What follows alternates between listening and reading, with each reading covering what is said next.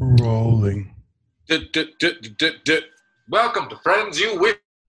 We're not those friends. So I just wanted to say very first off, we weren't going to talk about this today, but I just want to drop it real quick. I think I've mentioned previously on the podcast that I am a Ukrainian American. Do tell. I speak Ukrainian. I have a great love for the Ukrainian people and the Ukrainian nation. So there's a thing for northeastern Ukrainians called Yuki Week. It is about a week or two every year in late August, last 2 weeks of August, I believe, or the last week of August. Haven't been there in about 15 years. Wherever a bunch of Ukrainians from the Northeast go down to the Jersey Shore, they go down to Wildwood, New Jersey, and they hang out together. And this year, I found out from a friend of mine that a bunch of Ukrainians paid for a plane to fly over the beach with a banner reading Ukrainian Americans for Trump, with a Ukrainian flag and an American flag. And that was devastating to me, not because it's a surprise. Ukrainians, probably a majority of them are conservative, as I actually, now I recall, I have talked about this on the podcast before. They're similar to other diaspora communities that have left nominally liberal states for various reasons. Ukrainians from communism, Russians from the Bolshevik Revolution, Cubans from Castro, all this. And but the good news is I found out that a bunch of my other Ukrainian American friends, some people who I personally know, got together and paid for 2 planes, one of which flew over the beach and said, Ukrainians for Biden and decency. I thought decency was a nice touch. I like that. And another plane that said Putin, Trump 2020. Always a good one.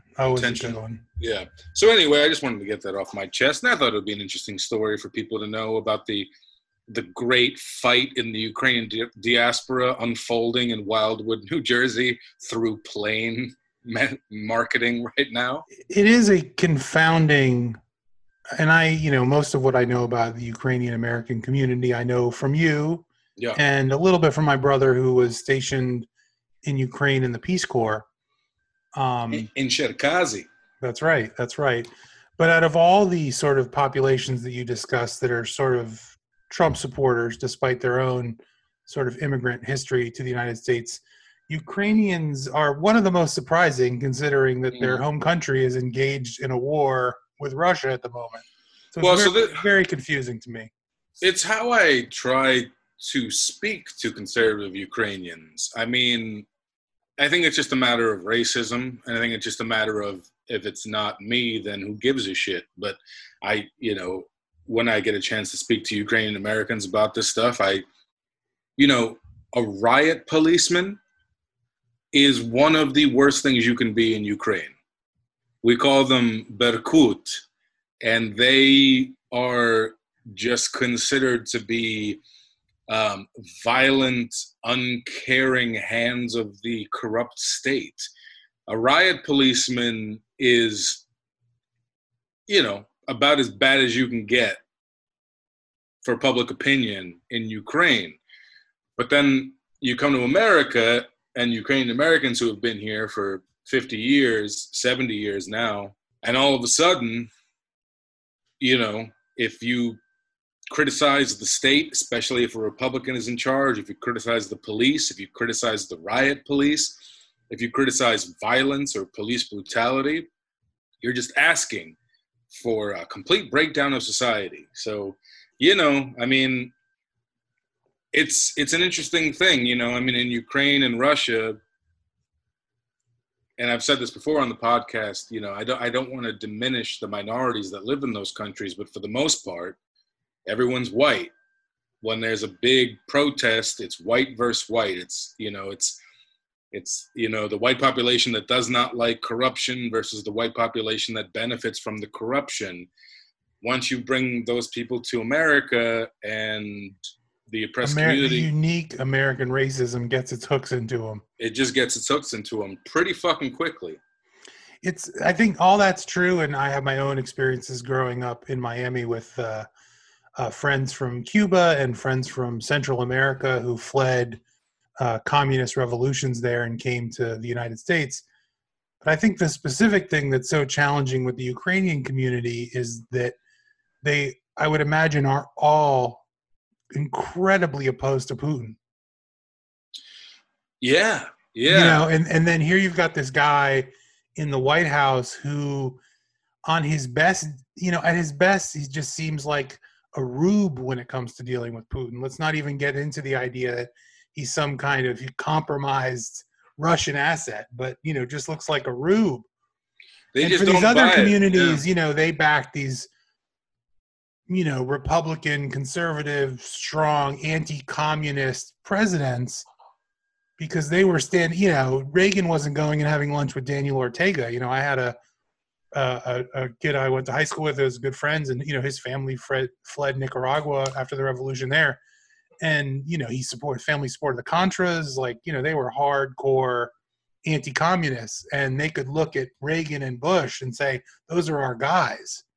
But that is not the case with Ukrainians at the moment, and it is Well, confounding. One of many confounding things. well, but that is how it started with Ukrainians, because Republicans were more anti-Russia, more anti-communism, Of more course. pro-Cold War. So that's how it started. And guys like John McCain were heroes to Ukrainians in the modern history because of their support for Ukraine. I just think they just bought into all that fake news, fake this, fake that. I also think, you know, they watch a lot of Fox News and they watch a lot of these bullshit misinformation sources where Fox News was saying Obama doesn't do anything for Ukraine. Obama let Crimea get taken, blah, blah, blah. The pump had been primed. Right. Meanwhile, Trump is giving offensive weapons, not artillery. He's giving anti-tank missiles to Ukraine, where Obama never gave offensive weapons to Ukraine. And that's sort of how they look at it. So it's a little more nuanced when you follow it day to day. Than I wouldn't call it nuanced. Oh. I would just call it bullshit. I would just call it just a bunch of misinformation, because if you actually look at it, if you actually, in my opinion, if you have half a brain, you see that, okay, so Obama did not give the Ukrainians offensive weapons, but he gave them a laundry list of things. He gave them armored cars. He gave them bulletproof vests. He gave them gas masks. He gave them bandages. His personal behavior, he didn't come off like a Russian spy, too. Totally, but he didn't give them guns, but he gave them literally everything that's not called a gun that you need for war.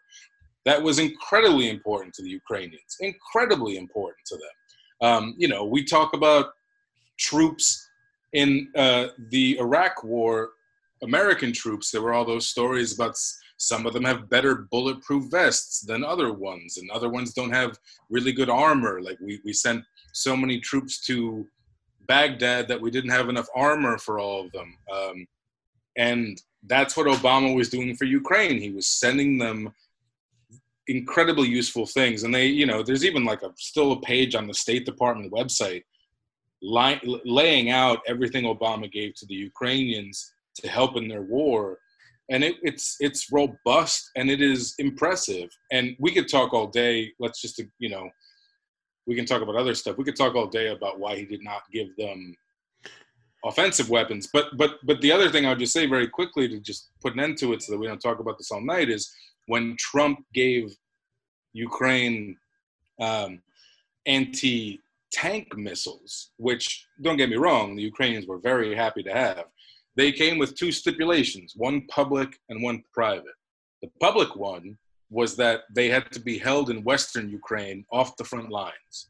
And they could only be brought to the front lines if Russia actually invaded with a shitload of tanks, which in a war seems a little wishy-washy. So basically they couldn't use them offensively. No. They couldn't. They Right. had, I mean, the yeah. stipulation was they couldn't use them offensively. Right. So going back to the whole concept of offensive weapons, they could Right. not use them that way. They could only use them if there was an actual tank invasion that was, I don't know, some stupid stipulation. Right. Anyway, I think that's actually changed recently. I think they backtracked on that in the past 6 months. But I think one of the reasons they backtracked on it, and one of the interesting things is, and this was never publicly disclosed, but there were a bunch of reports saying that Trump gave Ukrainians the anti-tank missiles because he got Poroshenko, the previous president, to agree that he would that he would close any investigations into Paul Manafort. Interesting. And you could call that bullshit. You could call that unverified. But after what we have verified about how Trump has been treating Ukraine and his administration, I think it sounds pretty fucking legit to me. Well, I mean, I guess two final thoughts for me. One is that it wouldn't surprise me if Trump does something dangerous to overcompensate for his incompetence. Sure. So he makes the battlefield more dangerous by, giving weapons to Ukraine that could only make the situation worse. And that two, I would guess, and you would know better than me, but I bet if the majority of Ukrainians probably are opposed to Trump, but the vocal minority gets more attention because of one, sort of the irony of it, and two, this is an administration that feeds on the propaganda war, and it's a very useful tool.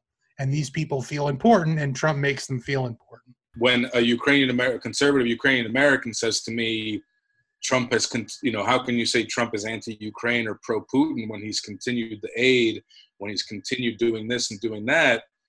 I mean, read the fucking papers, man. How many times did people like John McCain go out of their way to make sure that Trump continued sending Ukraine aid? He tried to stop it. He tried to take back sanctions against Russia. Well, even going back to 2016 when he tried to put take the support for Ukraine out of the RNC platform. Yeah. While Manafort was dealing with this Russian intelligence agent. And the crazy thing is, who even knows what's really up with that? And the only reason Ukraine has continued getting the aid throughout Trump's first few years in office, when he controlled the House and the Senate, was because of, quite frankly, the war hawks that have been there for a long time and want to keep our satellite of power in Eastern Europe. Yeah, definitely. I mean, pressure from, Congress, pressure from Republicans in Congress. Shall we move on to sports? Everyone's calling it a historic week. I can't argue against it being a historic week. I don't know if it's the most historic week, but it's an historic week, I think. Well, certainly. You had the NBA.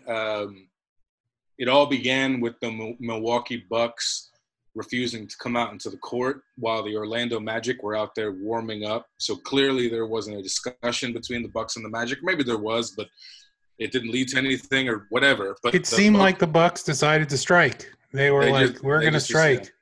Yeah. And then so you had league officials going in there, and you had league officials whispering to the Orlando Magic on live cameras. You had Kenny Smith on the TNT broadcast that night walking off the set to protest racial injustice. You had then the Milwaukee Brewers as a domino effect. Well, actually, before I go to the Milwaukee Brewers, you had the WNBA refusing to play games and making a very powerful statement. The WNBA had probably the largest percentage of stars refusing to play this year so that they could focus on social justice and racial justice issues. You then had the Milwaukee Brewers refusing to play, which led to... It was interesting when it jumped to baseball. And they didn't cancel all the games. There were a couple games that were canceled. Well, yeah, starting with the team from Milwaukee, I think there were already a couple games that had been played before Milwaukee played that day, yeah. And then it became sort of more official. The NBA said, we're just going to postpone a bunch of these games for a couple days. And Major League Baseball postponed the next day's games to do the same thing. Also, the NHL played all their games the same night that all this was happening. The NHL played all their games. And then the following day, a couple members of the NHL. The NHL is not a very diverse league unless you talk about what country people are from. So there's a player for the Minnesota Wild named Matt Dumba. It might be Dumba. I honestly do not recall what the guy's name, how it's pronounced. He is outspoken. I believe that he is the head of like the NHL Players Diversity Union or something like that. I think people will forgive me for not knowing the names of everything going on in the NHL. But the NHL played all their games the night that other leagues were canceling, and the night that teams like the Milwaukee Bucks were striking. And he went on to Vancouver radio the following day, and he expressed his disappointment that the NHL had not postponed games. He said something to the effect of, well, the NHL is always last in this, and it hurts to see that. The NHL responded to his interview and to outcry from other black players, though a very small group in the NHL, by postponing games for a day or two. I think it might have been one day, it might have been two. So that's what the NHL was, as Matt Dumba said, behind the other leagues, but they did eventually catch up. It was both, I guess, when I say that it was, when we talk about it being a historic moment in sports, it was and it wasn't. Well, it's never happened in American sports before. So this is the first time. I think there was one other time where in the late 60s, the Celtics didn't play a exhibition game in the preseason because of protests during a period of racial unrest. But with the exception of that, in major American team sports, nothing like this has ever happened before. I think it was, in the moment, felt incredibly significant because the Bucks did it as a team. It wasn't a league organized moment of respect, and there's nothing wrong with that, but very important players, important distinction from Milwaukee, from the state where this guy's murder took place. The video is horrific, and the players responded. There's even, I'm trying to think of his name, a player for the Bucks who was harassed by cops. You can find the video online about a year ago, and they just felt like they couldn't play. They had to do something. This is what they were there to do. I think there's been so much talk this week about how one of the conversations this week, and there's been a lot, it's not the only one, is how appropriate it was or how effective it was. And it's like so much energy. And I think particularly from like white people who I think a lot of them want to be allies, and they're like trying to make any protest have to be the perfect protest. And I just don't think there's such a thing. Yeah. I think it was ironic. I think it occurred something like 3 years to the day when Colin Kaepernick took a knee for the first time, and no one could have predicted then that we would be here. The outrage only increased since then. And I think these things are connected, and it feels incredibly significant. You couldn't predict 3 years ago from Kaepernick to this, and you can't predict this to Kaepernick. There's definitely seems like there's some criticism going back among NBA players and NBA circles about what the right thing to do was, and if they should keep playing or, end the season. And I think that's a tough call. I think for that league, for a lot of these players, it's their business, and they are able to do a lot and have a lot of resources by playing this game, and they have a real partnership with the owners of the league.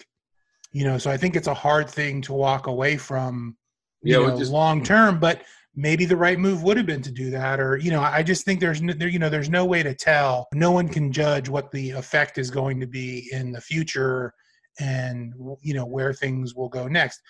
I also think from a strategy point of view, they have the ability to do it again. That was one of the things that occurred to me when they said they were going to play again. Well, maybe a week from now, and that cop doesn't get charged, and they're like, you know what, we're going to do it again. I do think I bet it rattled a lot of cages. There's a lot of wealthy guys, a lot of wealthy white guys. I mean, that, NBA owners are basically a white billionaires club with the exception of Michael Jordan. And, if anyone can call up a white governor or a white elected official and say, you're costing me money, you cost Disney money, you cost the ownership money, and the players cost themselves money too, but I don't think players don't have the same reach when it comes to those circles that ownership does and that the league does. Yeah. And, I think they got a lot of attention for what they did. Something had never happened before. And, I guess I was impressed that the league immediately sort of jumped to the players' defense or side and said, we understand and we want to listen and we respect what you're doing. It has yet to become a hostile situation.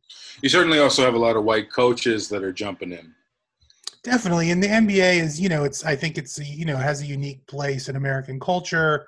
I mean, you're watching these games and, hashtag Black Lives Matter is written on the court. There's a lot of kind of symbolism in these games, kind of supporting the cause of racial justice. And I think that's great.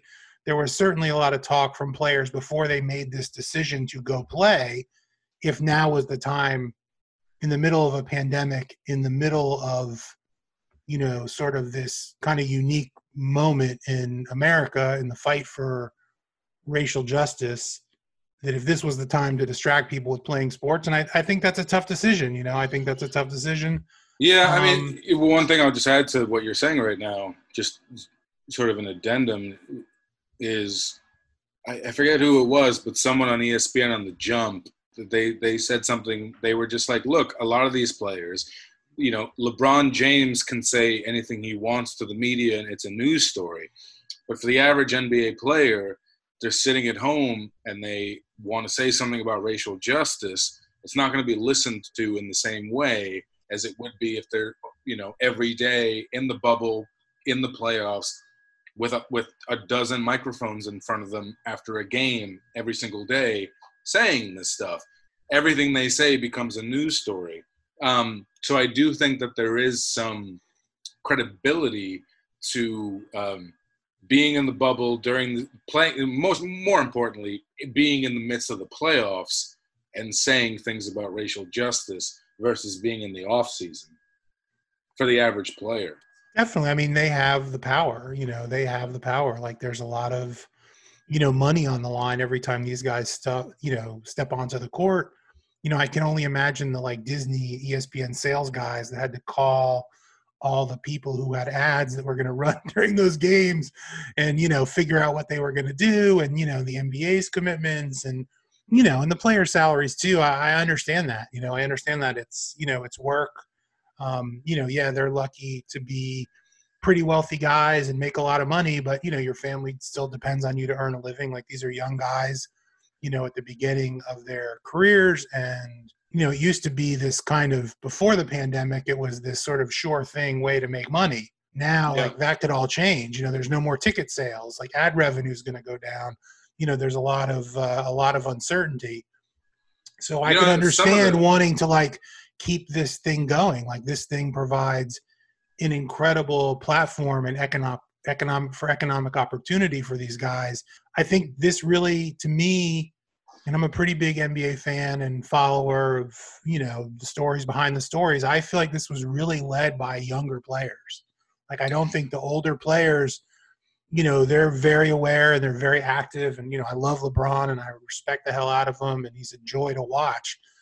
I think this was younger guys. I think this were younger people who, younger people always sort of have less to lose and they're more outspoken and they're not entrenched and they're not thinking about legacy. They're just like, this is fucked up and I don't want to go play this fucking game tonight. It certainly feels very meaningful and the ripple effects feel very meaningful. Like it, again, like when I heard when the Brewers were canceling their game, and baseball is, I don't think, really known for its, cutting edge stands on social justice and maybe even political correctness. It was like, wow, the Milwaukee baseball players feel this way. And it filtered out, across baseball. I was watching that Mets Marlins game last night and it was like, what's going on?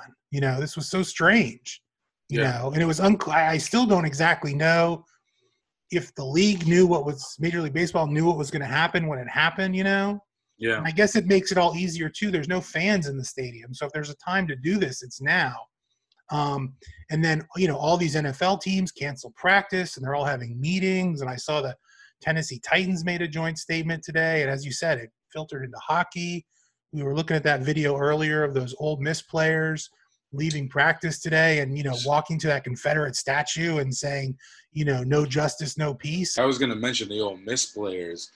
That is even the phrase Ole Miss is steeped in racist history. And I'm glad you mentioned how young a lot of the NBA players were that were a part of this, because even all of the NBA players, we're not talking about 50-year-old people here. Even LeBron James, 35, 36 years old. Like, we're talking about, and most of the NBA players are children. Giannis from the Bucks, what is he, 24, 25?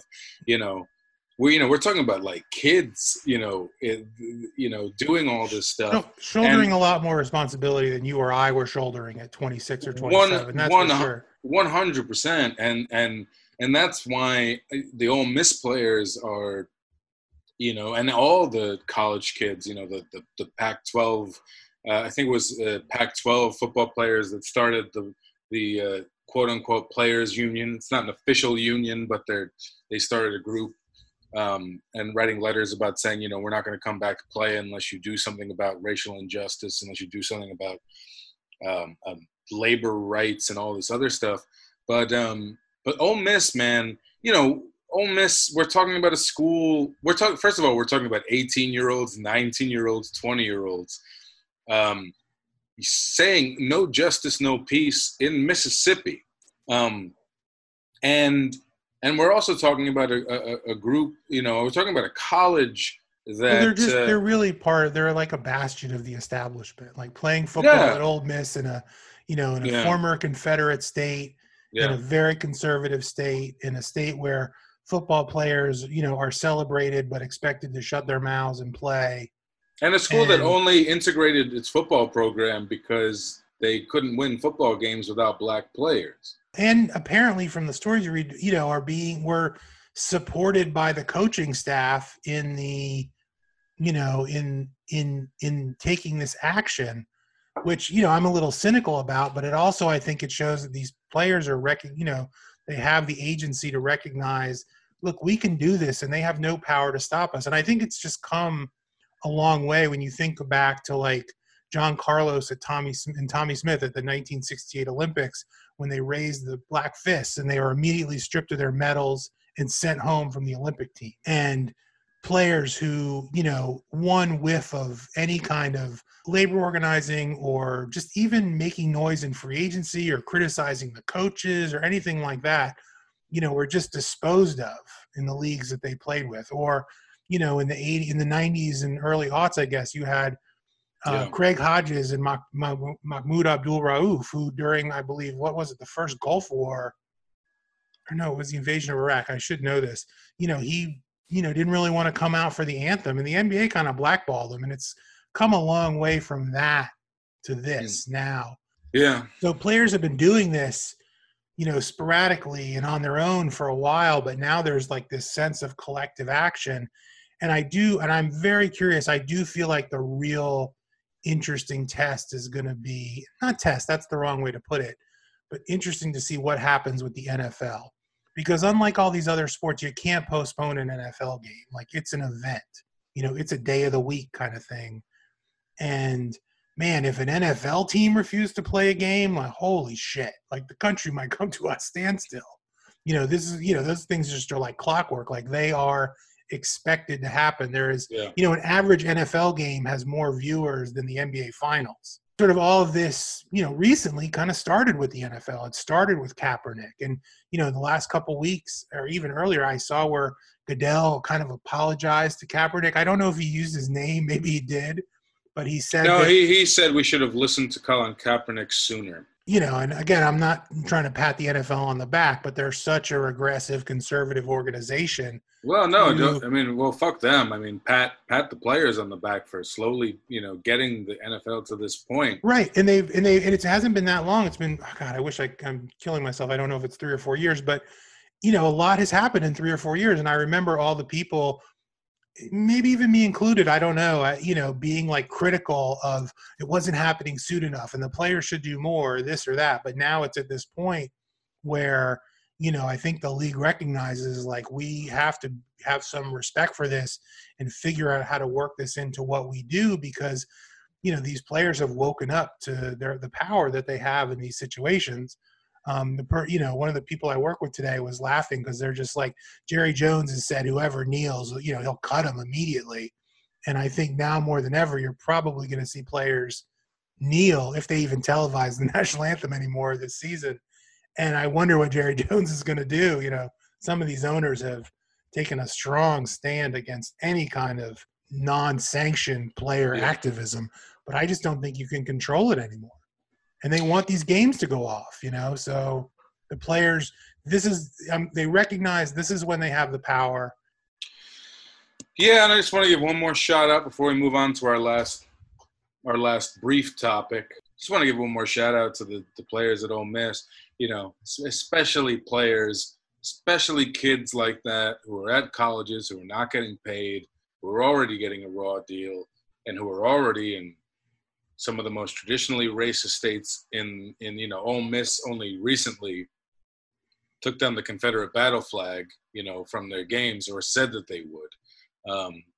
Just incredibly brave of these teenagers and people in their early 20s to do this stuff, most of them without any hope of ever playing professional sports. Just really, and yelling "No justice, no peace" in the middle of Mississippi. Incredible, just incredible. Very, yeah. So totally. I was going to say, it's always important to remember that young people change the world. By the time you get to 30 years old, you probably aren't changing it. Yeah. For better or for worse, young people, man. I hear you. I think, for all the stuff we know about Malcolm X and Martin Luther King and all these other folks, even Fred Hampton, Fred Hampton was killed at 21, It's fucking crazy how young some of the greatest activists in our history are. To end the podcast, I want to end on an even more depressing note. The far right, the conservatives, everyone just kind of, we can ignore the RNC a little bit, but I'm a little bit fascinated by all the love for the 17-year-old who shot a couple people at the protests in Wisconsin. That was an appalling. Who had that appalling tweet? Oh, I mean, an appalling person, but still. There's a million of them. Ann Coulter. Was she the Didn't one that she said, have my president or something like that? Someone said, "I want him to be my bodyguard," and Ann Coulter responded, "I want him to be my president." Yeah, wow, that's. Everyone on the right. It also, there's a little bit of groupthink. There's a little bit of just like whatever. The dude's conservative, so everyone on the conservative side has to do their thing. Your average conservative is just avoiding it. Your sort of quote unquote old man establishment conservative is just sort of ignoring it. But I got to tell you, the one thing that's really stuck in my head is that if Donald Trump gets a chance, I think he's going to pardon this kid. That's what's just stuck in my head. I think that would be a little extreme. I mean, we'll see if this kid even gets convicted at his trial. I've been thinking a lot about Donald Trump's pardons because of this kid, and so I get it. Donald Trump can pardon a couple people that makes him look egalitarian. Pardon that black grandmother who was selling drugs or whatever the hell. I don't remember the story, but clearly, Kim Kardashian came and said, "Please pardon this person," and Trump's like, "Well, great PR." Something to offset all the horrible things he does. But I was thinking, all right, why doesn't Trump pardon 3 white supremacists who beat the shit out of an Indian guy, which happened like a couple years ago during Trump's presidency?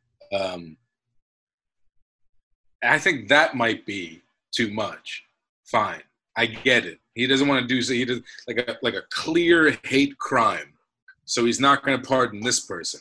But the way that the media and the conservative media and Fox News is churning on this 17-year-old, he went down, cared about his community, cared about property, which apparently matters, and compared to lives, black lives, and then was attacked. And you have photos of someone hitting him with you have photos of a liberal, a leftist, I'm sure Antifa, hitting him with a skateboard. The facts just don't matter. The images matter. The narrative matters to these people. Well, to a lot of people, but to me, that's what they're going to do. They're just going to keep talking about how he was a young, mixed up kid and he wanted to go down because he cared about his country and he didn't want it to be torn down. It's like what Tucker Carlson said when he said that, of course a 17-year-old is running down there to protect his country. I think if it's said enough and it's said loud enough on the right, which so far it has been, I mean, it's been said on the most watched cable news shows in America on Fox News.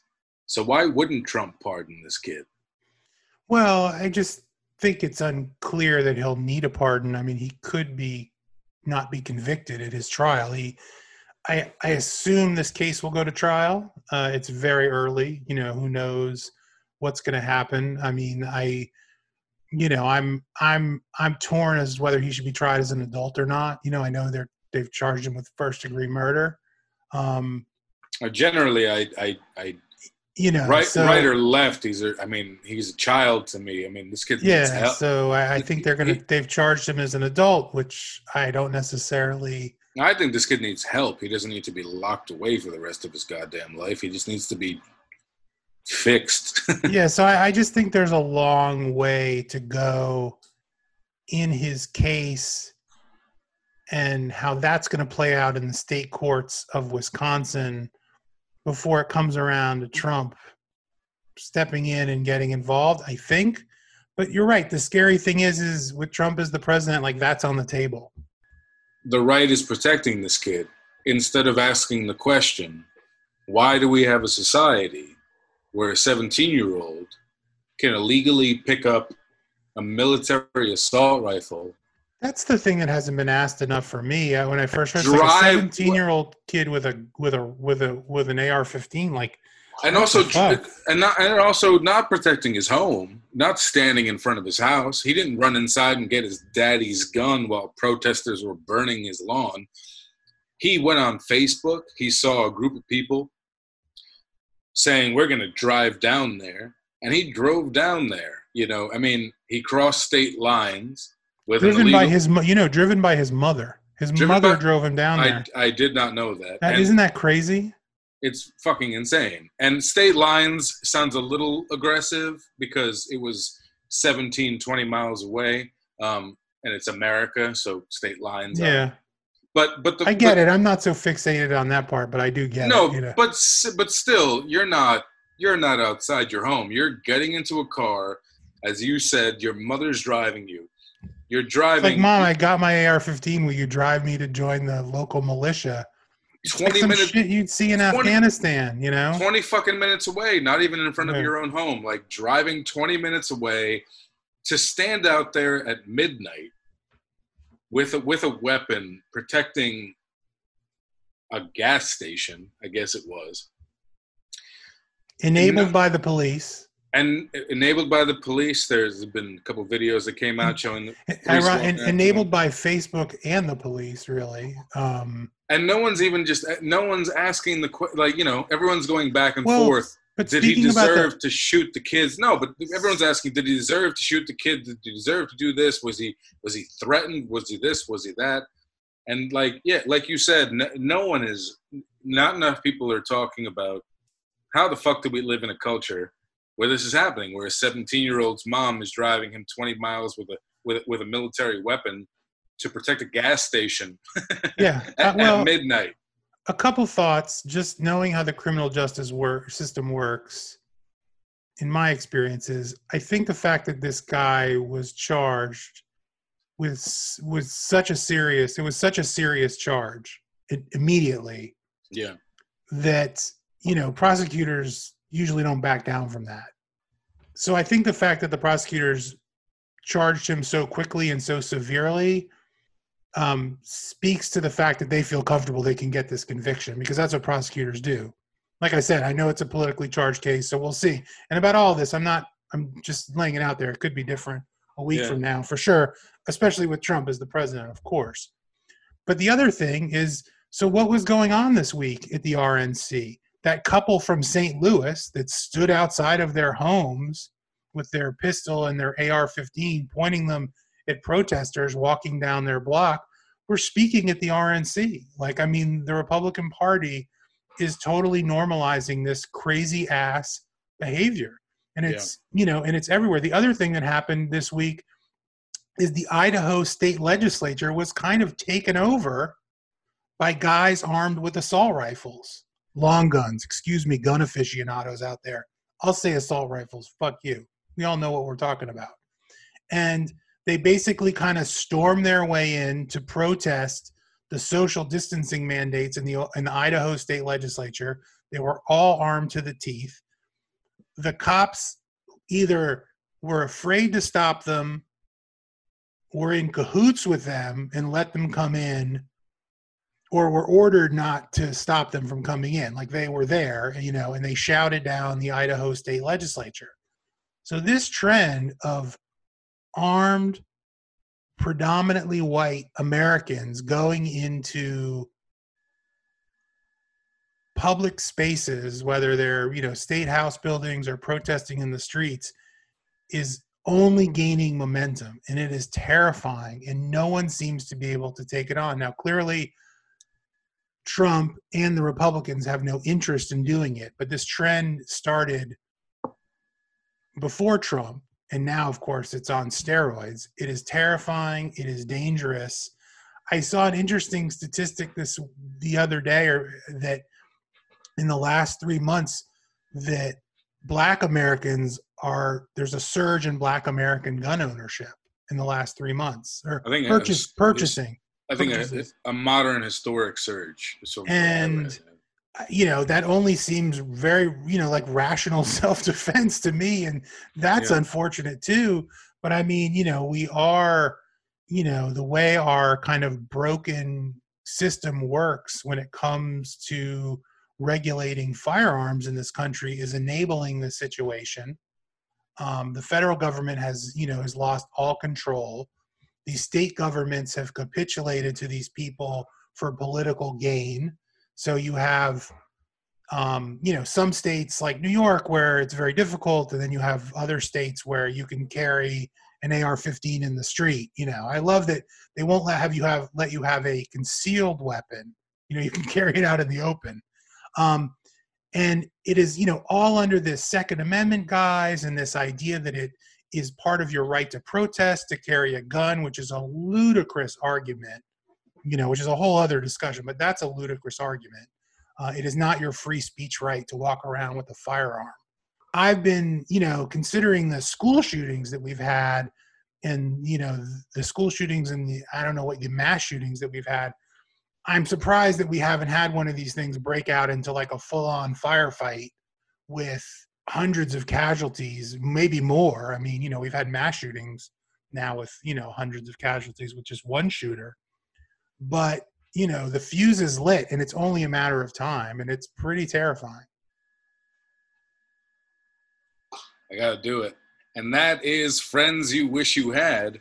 That's a pretty shitty way to end the episode emotionally, but it's a pretty great cliffhanger for our next episode. Join us next week when we discuss, apparently, how to solve the inevitable civil war. Well, as long as we're not talking about Trump's poll numbers or Q, we will have made some progress as a production. Indeed. Thanks for joining us. Say hi, Jeff. Say goodbye, Jeff. Say hi and goodbye, Roman. I'm discombobulated from everything you just said. I'm just thrown off. By the way, off the record, we should change the name of the podcast to The Paratrooper and the Ukrainian. The Paratrooper and the Ukrainian. Save the world. I just feel like more people would just click on that